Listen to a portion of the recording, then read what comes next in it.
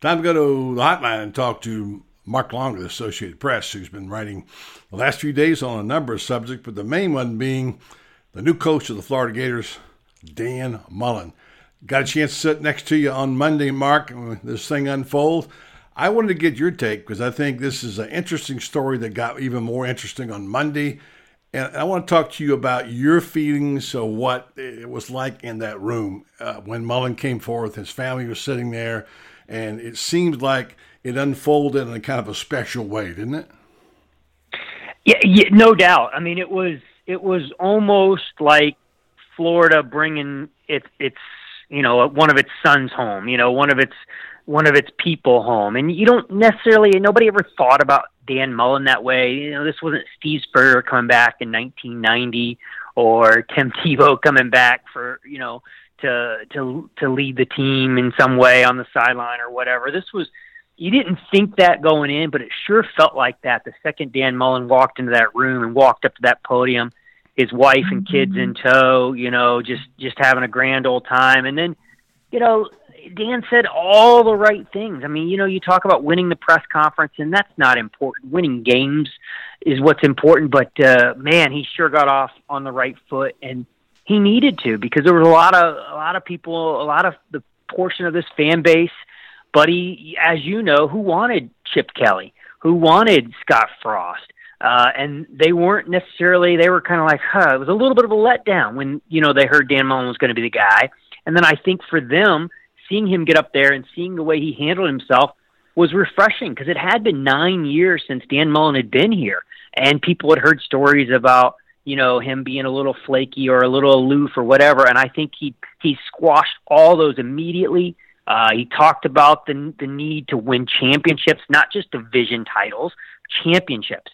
He talked about, his love for Steve Spurrier and how he started following Steve Spurrier in 1994 and wore a visor as an ode to Steve Spurrier and throws it as an ode to Steve Spurrier. He talked about Tim Tebow and Percy Harvin and recruiting guys of that talent. He talked about improving the quarterback play and mentioned his long lineage of solid guys at that position, whether it was Alex Smith at Utah, Chris Leak and Tim Tebow at Florida, Dak Prescott, Mitch Fitzgerald at Mississippi State. He touched on everything he needed to, and I just thought it was a home run press conference. And I've said from day one, I thought it was the best hire for them. I just thought it was, I get people think it's safe, not sexy. I get that. I understand that. But to me, it was the most sure thing that they could have done. Well, I wanted to get your voice because I feel like you, as an objective person and a journalist who covers this story, sort of a neutral position, and you had your run-ins with Jim McElwain over some issues, which we'll talk about in a minute. And I wanted to make sure to check myself, because I went into it like this. I wasn't crazy about Kelly at first, but then people got excited about it, and people got started rallying around Kelly, and people I talked to in football say, yeah, he's great. Well, maybe I'm wrong. Maybe he's the guy. I kind of wondered why he didn't grab Mullen to begin with, but I said, well, there must be issues between them or something we don't know about. So now as we went through the whole Kelly thing, and we can talk about whether he accepted it or not in the language, the semantics, however you want to do it, he was coming. He was coming to this job, and he changed his mind. Whatever, that's fine. But the bottom line is that now suddenly we went to the next person, and Scott Frost apparently wasn't there. And then Dan Mullen, who I, like you, actually had high on my list to begin with. I know everybody says that now. It's fashionable. But the bottom line is that I wasn't crazy about it at first, but I ran into a bunch of people in the last few days, the quarterback clubs, what have you, who said the same thing. I really hadn't thought much about Mullen. He wasn't on my radar screen. But when he got up there and he did his press conference and he got done, my thinking was, why didn't we get this guy to start with? And suddenly the idea of Dan Mullen being here, being family, as Steve Spurrier said, he's got a history here. Suddenly it fit perfectly. The family's sitting there right next to us. Obviously, that's a very good story. And it just looked like they belonged there. So I'm going to check with Mark, because Mark will give me the straight scoop. And some of the Gator fans get kind of emotional. So you actually nailed it. I think you're exactly right. Dan Mullen is the right guy at the right time for this job. No question. And here's the thing, and you just touched on it. He wants to be here. There was no question about whether or not Dan Mullen wanted to be at Florida. Scott Strickland waited less than 24 hours for Dan Mullen to make it a done deal. He talked to him on Friday night. 24 hours later, less than 24 hours later, it was a done deal. Dan Mullen went to Florida, and they didn't get into sticking points about contracts and buyouts and staff, all that stuff.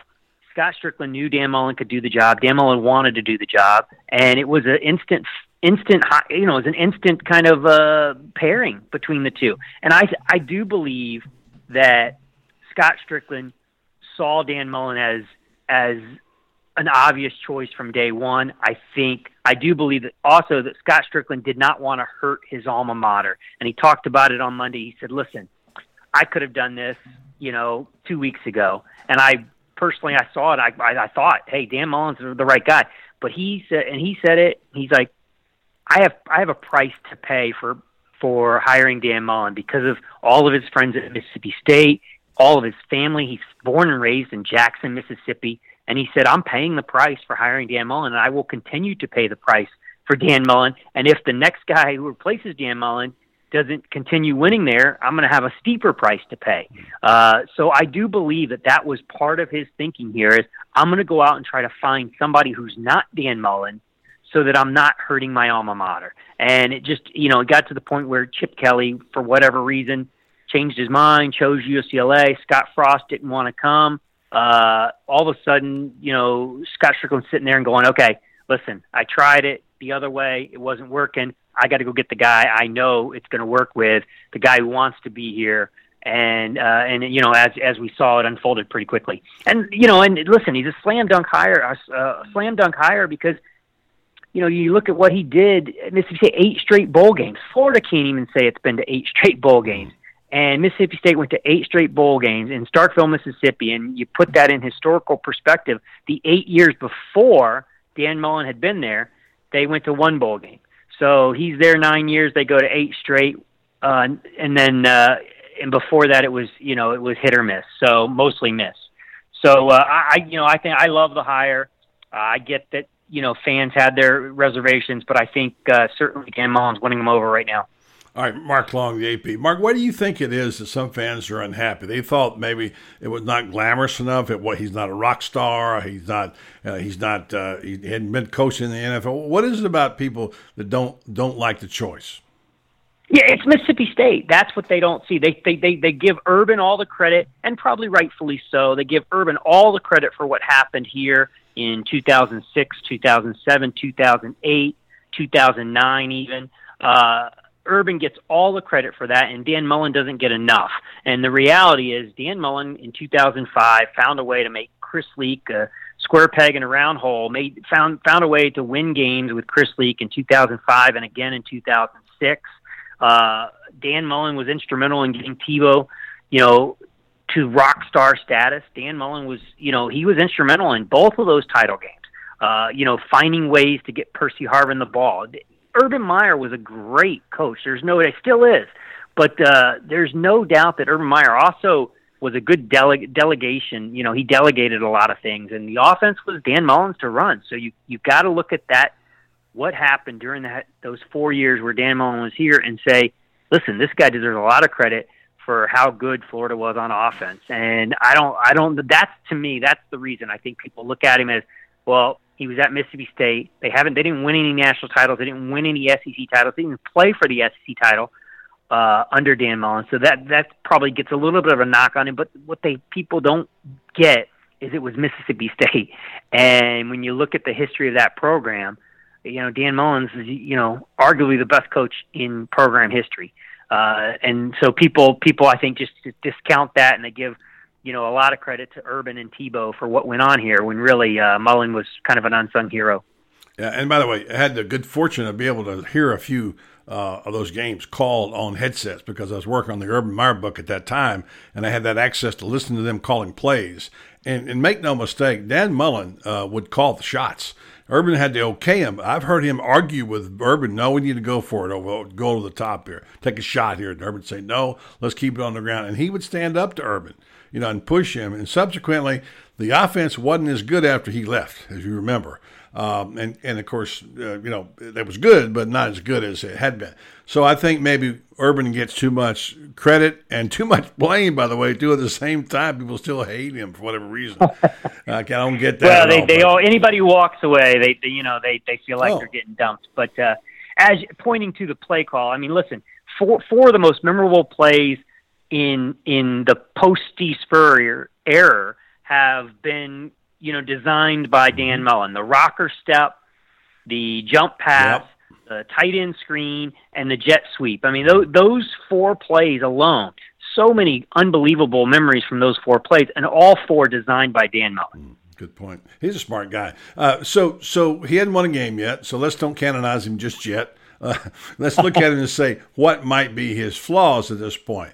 Well, we'll find out when he get on the field and get going. I think I'm having a hard time thinking of any, but other than the fact that he's not somebody else or he's not a glamorous guy, although he's kind of taken on a little different personality in the last couple of years. He's got a little more panache. He wears some of those shoes that are cool, and he smiles more. He's easier with people, and the way he handled himself at the lectern up there, kind of relaxed, which is different, by the way. Actually answering questions, which is new, as you know, and actually be able to figure out what he was saying. And then just the unmitigated joy of being in that position. Because remember when he started out the first couple of innings, and he stopped, and he sort of just sucked in the air of the moment and realized, like, hey, I'm here. It was like a pause. Yeah, this is happening. Yeah, this is happening. Really happening. Like an epiphany or something like that, wasn't it? Yeah, and you're right, and you touched on it. I mean, he's different now than what he was, 9, 10, 12 years ago. And most everybody who's been through that would say the same thing. You're much different in your early 30s, mid 30s than you are in your mid 40s, and that's the difference. He was 32 years old when he walked in the door here the first time. Yeah, he's a man. And he's got 2 kids, since then, and you're 45 years old. You've been there, done it. You've been number 1 in the country. You've played Alabama toe to toe. You've beaten Auburn. You've beaten LSU. Those things change you. Those things mold you. And I think that's where he is now. He's a guy who's way more confident and knows who he is and what he's doing as a head coach.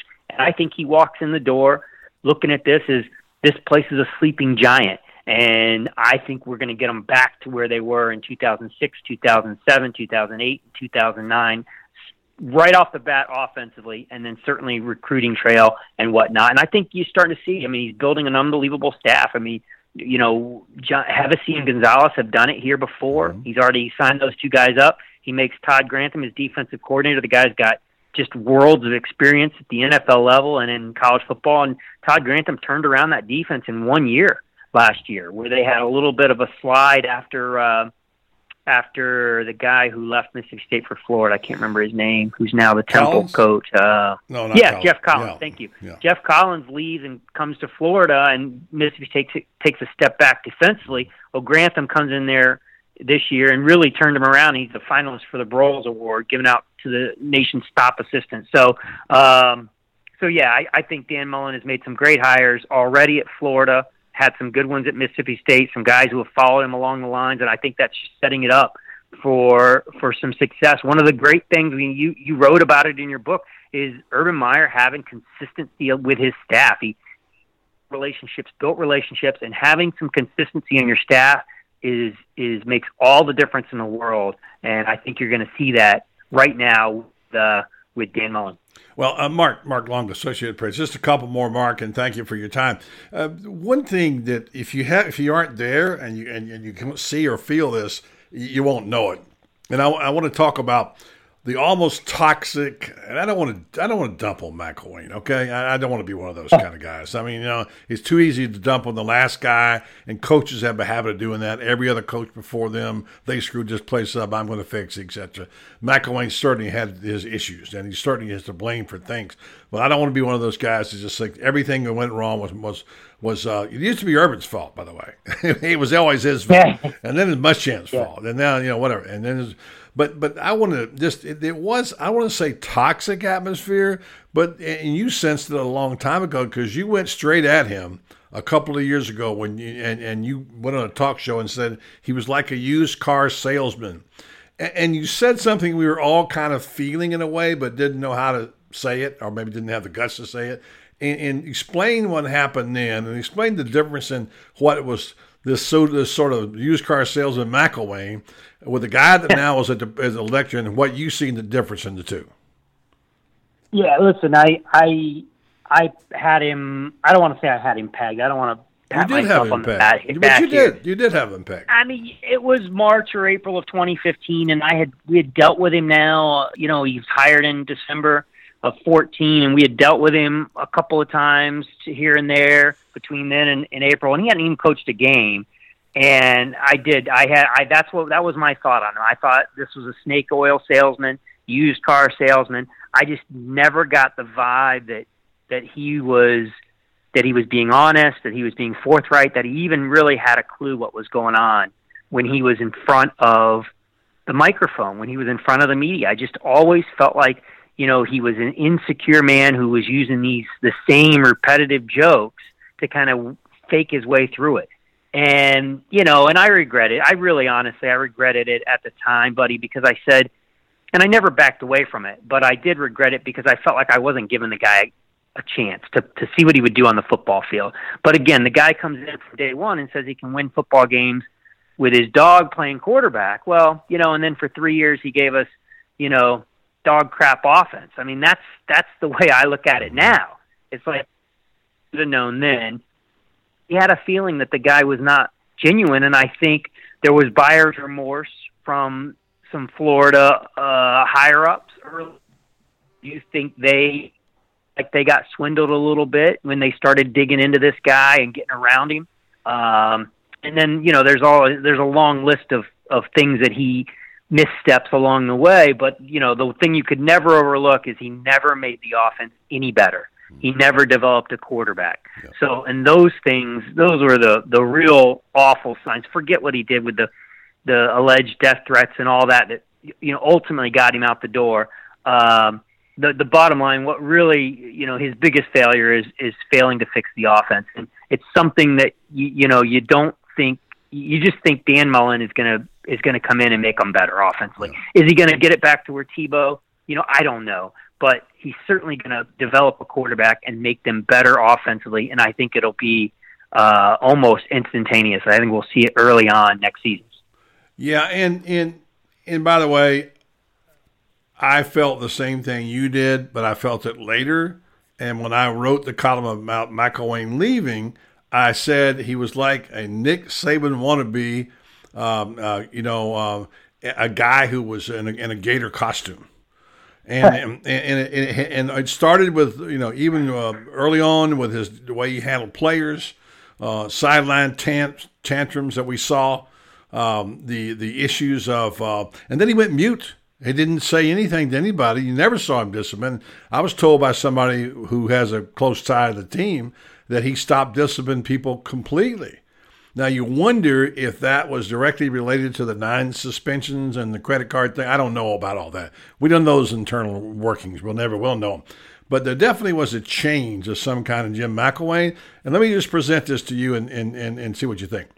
When he came back from Montana, he went right to Birmingham in the SEC media days.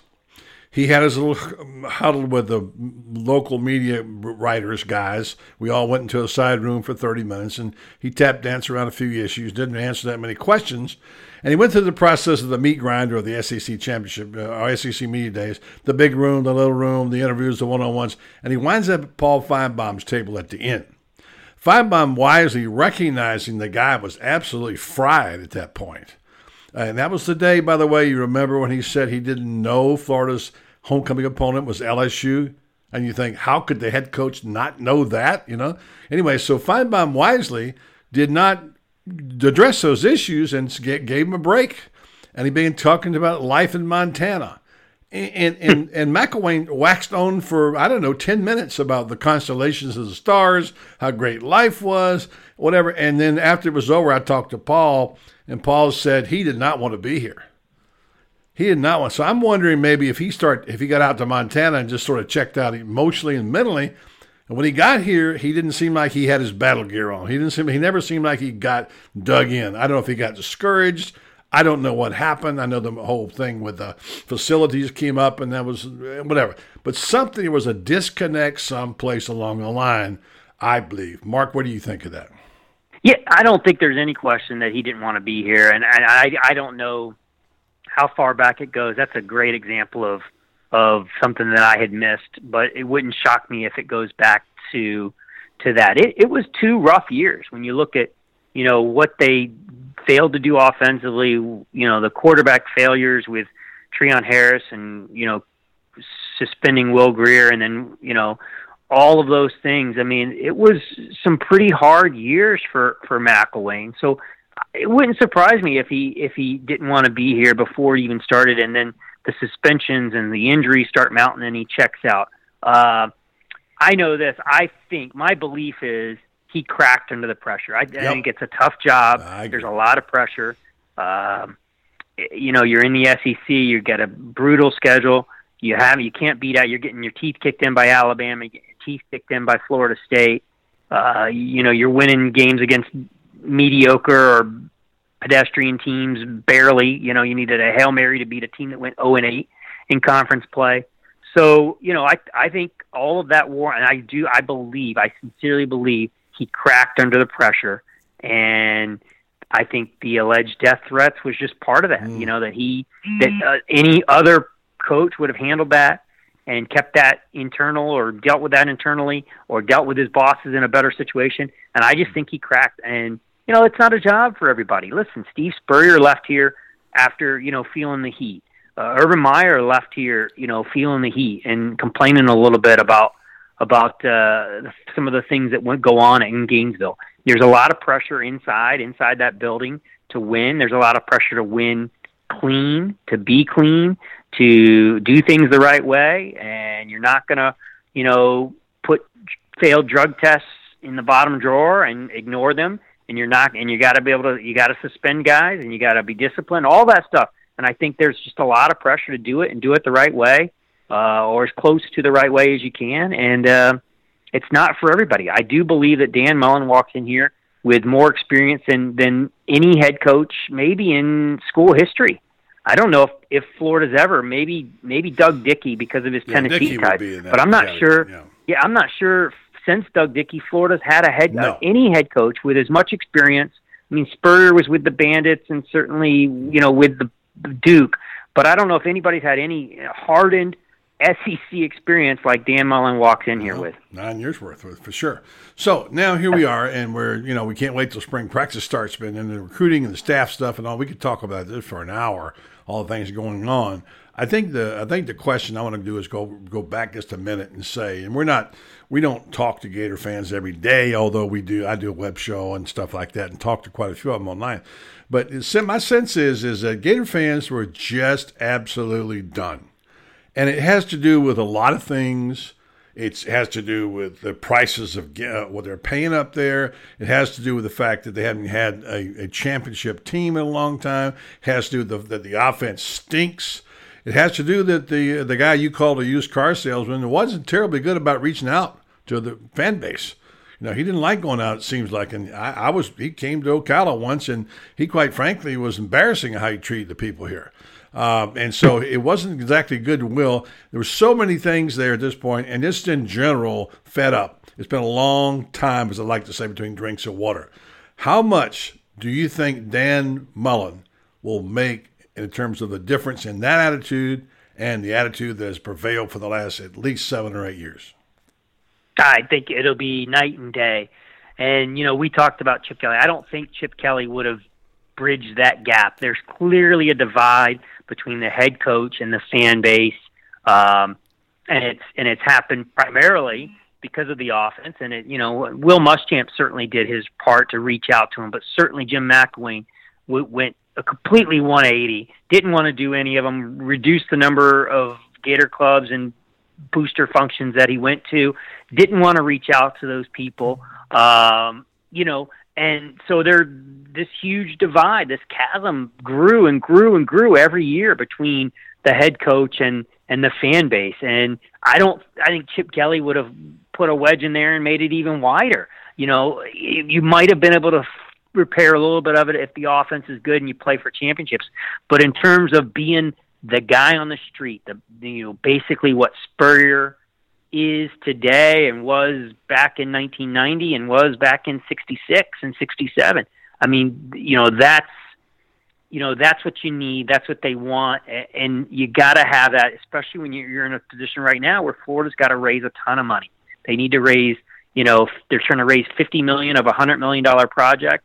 You're going to bond the other 50. And you don't do that by, sticking your head in the sand in your office in Gainesville and not reaching out to these people and not making them feel part of the program. And I think Dan Mullen feels like he's part of this program. He's been part of this program. He knows what's going on, knows how to raise money, knows how to get things done, knows that him and his wife are going to be out in the community mingling, and that is going to make all the difference. And I really do believe they're going to narrow that gap almost instantly over the next 6 to 8 months. Interesting stuff from Mark Long. Mark, we could go on this for the next 30 minutes. I want to get to Megan Mullen, though. I thought she came off really good. And the story, as I see it, and maybe you have a little different version, I think it was an SB Nation story, as I recall, and it was about coaches, wives, and families feeling pressure. And the story that came out, the part that we focused on, was her saying that sometimes it got to be so, I'm paraphrasing, so negative out there for coaches' families that she and Dan would go to Publix in Orlando instead of going to Gainesville or wherever they went. I don't know, maybe it was someplace else. But the bottom line is that it sounded like she was dodging people in Gainesville. There's a couple of missing things in there. Number one, she worked in Orlando. I mean, she worked in Orlando and she at the Golf Channel. So, and secondly, Dan didn't, as he pointed out, doesn't go grocery shopping that often. It isn't like they said, let's go to Orlando this week and shop for groceries, So that kind of got misplayed. But I think the telling comment was, and she is going to be a big piece of this puzzle because you can see her sparkle and the two children as well, is whenever Dan Mullen said, we wouldn't be here if Megan hadn't chosen Florida. That's how strong it was. So comment on that. Comment on the thing about the misperception we see as her being portrayed as a villain and how that all came out. Yeah, we talked to Megan, a couple of us afterwards, and she did. She said, listen, it was totally taken out of context. She was probably exaggerating a little bit in terms of, this is how difficult it is. You want to go somewhere else to shop. And the reality is she did shop in Orlando, but that was because she was working down there, making that trip to the Golf Channel on a regular basis. So I do think that was totally blown out of proportion. Clearly, when you look at when you look at the way this thing unfolded, there was no hesitation on Florida's part because of Megan's comment, and there was zero hesitation on Dan and Megan's part to come back, despite those comments. So I think it was totally overblown, probably taken out of context. She might have been exaggerating a little bit, which is what she said. I do believe her, and you're dead on accurate that she's going to be a huge part of this thing. And this is what I'll say. Jim McElwain's wife, Karen, we met her on the day he took the job. She never interacted with us once ever again. In terms of media, you never saw her at practice. You never saw her around campus. She was just the first lady in hiding is what she was. And it doesn't, and I'm not saying she has the coach's wife has to be, Jackie Onassis Kennedy, but I think she needs to be present. She needs to be out there. She needs to be doing things in the community and be a part of this thing. Make it look fun. Make it look like you guys are all in.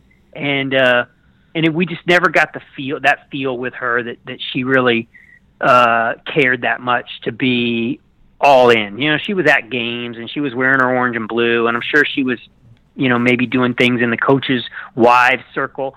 But in terms of being a real face of the program, it was absolutely not there. And I think we're going to see a complete 180. I think we're going to see Megan much more like Jerry Spurrier, where she's out and about, or even Urban's wife Shelley Meyer was very much involved and in the public eye, and she's she's teaching spin classes on campus. So I think we're going to see Megan be much more involved and available and whatnot. And she came up, talked to a bunch of us that she remembered from 9 years ago, high-fiving. It was just a different environment than what we've seen recently. Even with Will Muschamp's wife, she was very much behind the scenes and laying low, and certainly McElwain the same. So I think we're going to see a lot more engagement on that front. Yeah, and it'll pay dividends. It'll pay dividends. It will. In fact, if you remember that Dan said, when I go to speak somewhere, and then Shelley, Megan goes. People are going to want to hear from Megan. They say, send Megan back. Don't bother coming. So I went right over and sat next to her, as you know. I said, well, I'm Buddy Martin from the Ocala Quarterback Club. I'm extending you an offer to come speak. She says, I accept. So she's right there on the spot. So she was not messing around. I wanted to point out, you mentioned Karen. It's funny. We're talking to somebody else that covers the team, and we were trying to remember her name. Literally trying to remember her name. That's how low profile she was. Listen, she's probably a really nice lady, and that was her choice, and that's fine. But you're right. It's such a big team thing. And Jerry Spurrier was she's like the paradigm. Speaking of first ladies of football, Opal Graves died this week. Jerry modeled her after her. Ray Graves, his wife, also a great lady. But I think it's so important. It brings so much more to have that family atmosphere and someone who's a partner and someone has an equal share. So one last thing about Karen, and then we'll say goodbye to Mark Long of the AP. He's a wonderful storyteller and does a terrific job of covering this team and gives it to us like maybe we don't want to hear it, but it's the way it is. And the fact is, a good source and friend told me that the reason Florida waited to settle the McElwain buyout, as you know, 7.5, as you reported, of the 15, I believe it was, is that when they left town, this person was a friend of Karen and the family, and this person reported that Karen says, we're not settling, period. We're not settling. So you notice they kind of went on radio silence about that, and suddenly, whenever Mullen's buyout was $500,000, whatever, and Scott Strickland was able to count the money and see what he had, he was able to go back and say, okay, let's just do 7.5 and call it a day without lawsuits. And I guess they said okay. So I guess they were dug in, ready to have a fight about that whole buyout in terms of Karen McElwain. I don't doubt that at all. I know, I had heard the agent was the same, was like, listen, you didn't fire us with cause. You didn't fire Jim with cause. So you need, we can fight this thing and feel pretty good about it. Florida obviously, didn't want to, they had some leverage, didn't want to pay the full 12.9 and settled somewhere in the middle. I think, Florida got out pretty good on this. And I think Jim McElwain got out great, because I do believe they had reason under the Cleary Act to fire him with cause, and could have probably justified this thing in the court. Nobody wanted this thing played out in court, and Jim McElwain needed to settle it. And I think cooler heads prevail here. He needed to settle it for two reasons, but primarily because it's a nice payday. But the bigger one is you can't have this being played out in court if you're trying to go get another job. And he's going to go try to get another head coaching job or offensive coordinator job. And you just don't do that. You're not going to be able to do that if you're still fighting with Florida over your buyout. Nobody wants that distraction on their football program. So for him to settle it, they got the non-disclosure agreement where they can't talk trash about each other or write anything negative about each other. That helps him to go get another job, because now Scott Strickland can't say anything publicly or even privately about what Jim McElwain didn't do at Florida or failed to do at Florida or whatever. So all that helps Jim McElwain. So he needed this thing to get settled. And he to me, he still walked away as a huge winner here in terms of financially.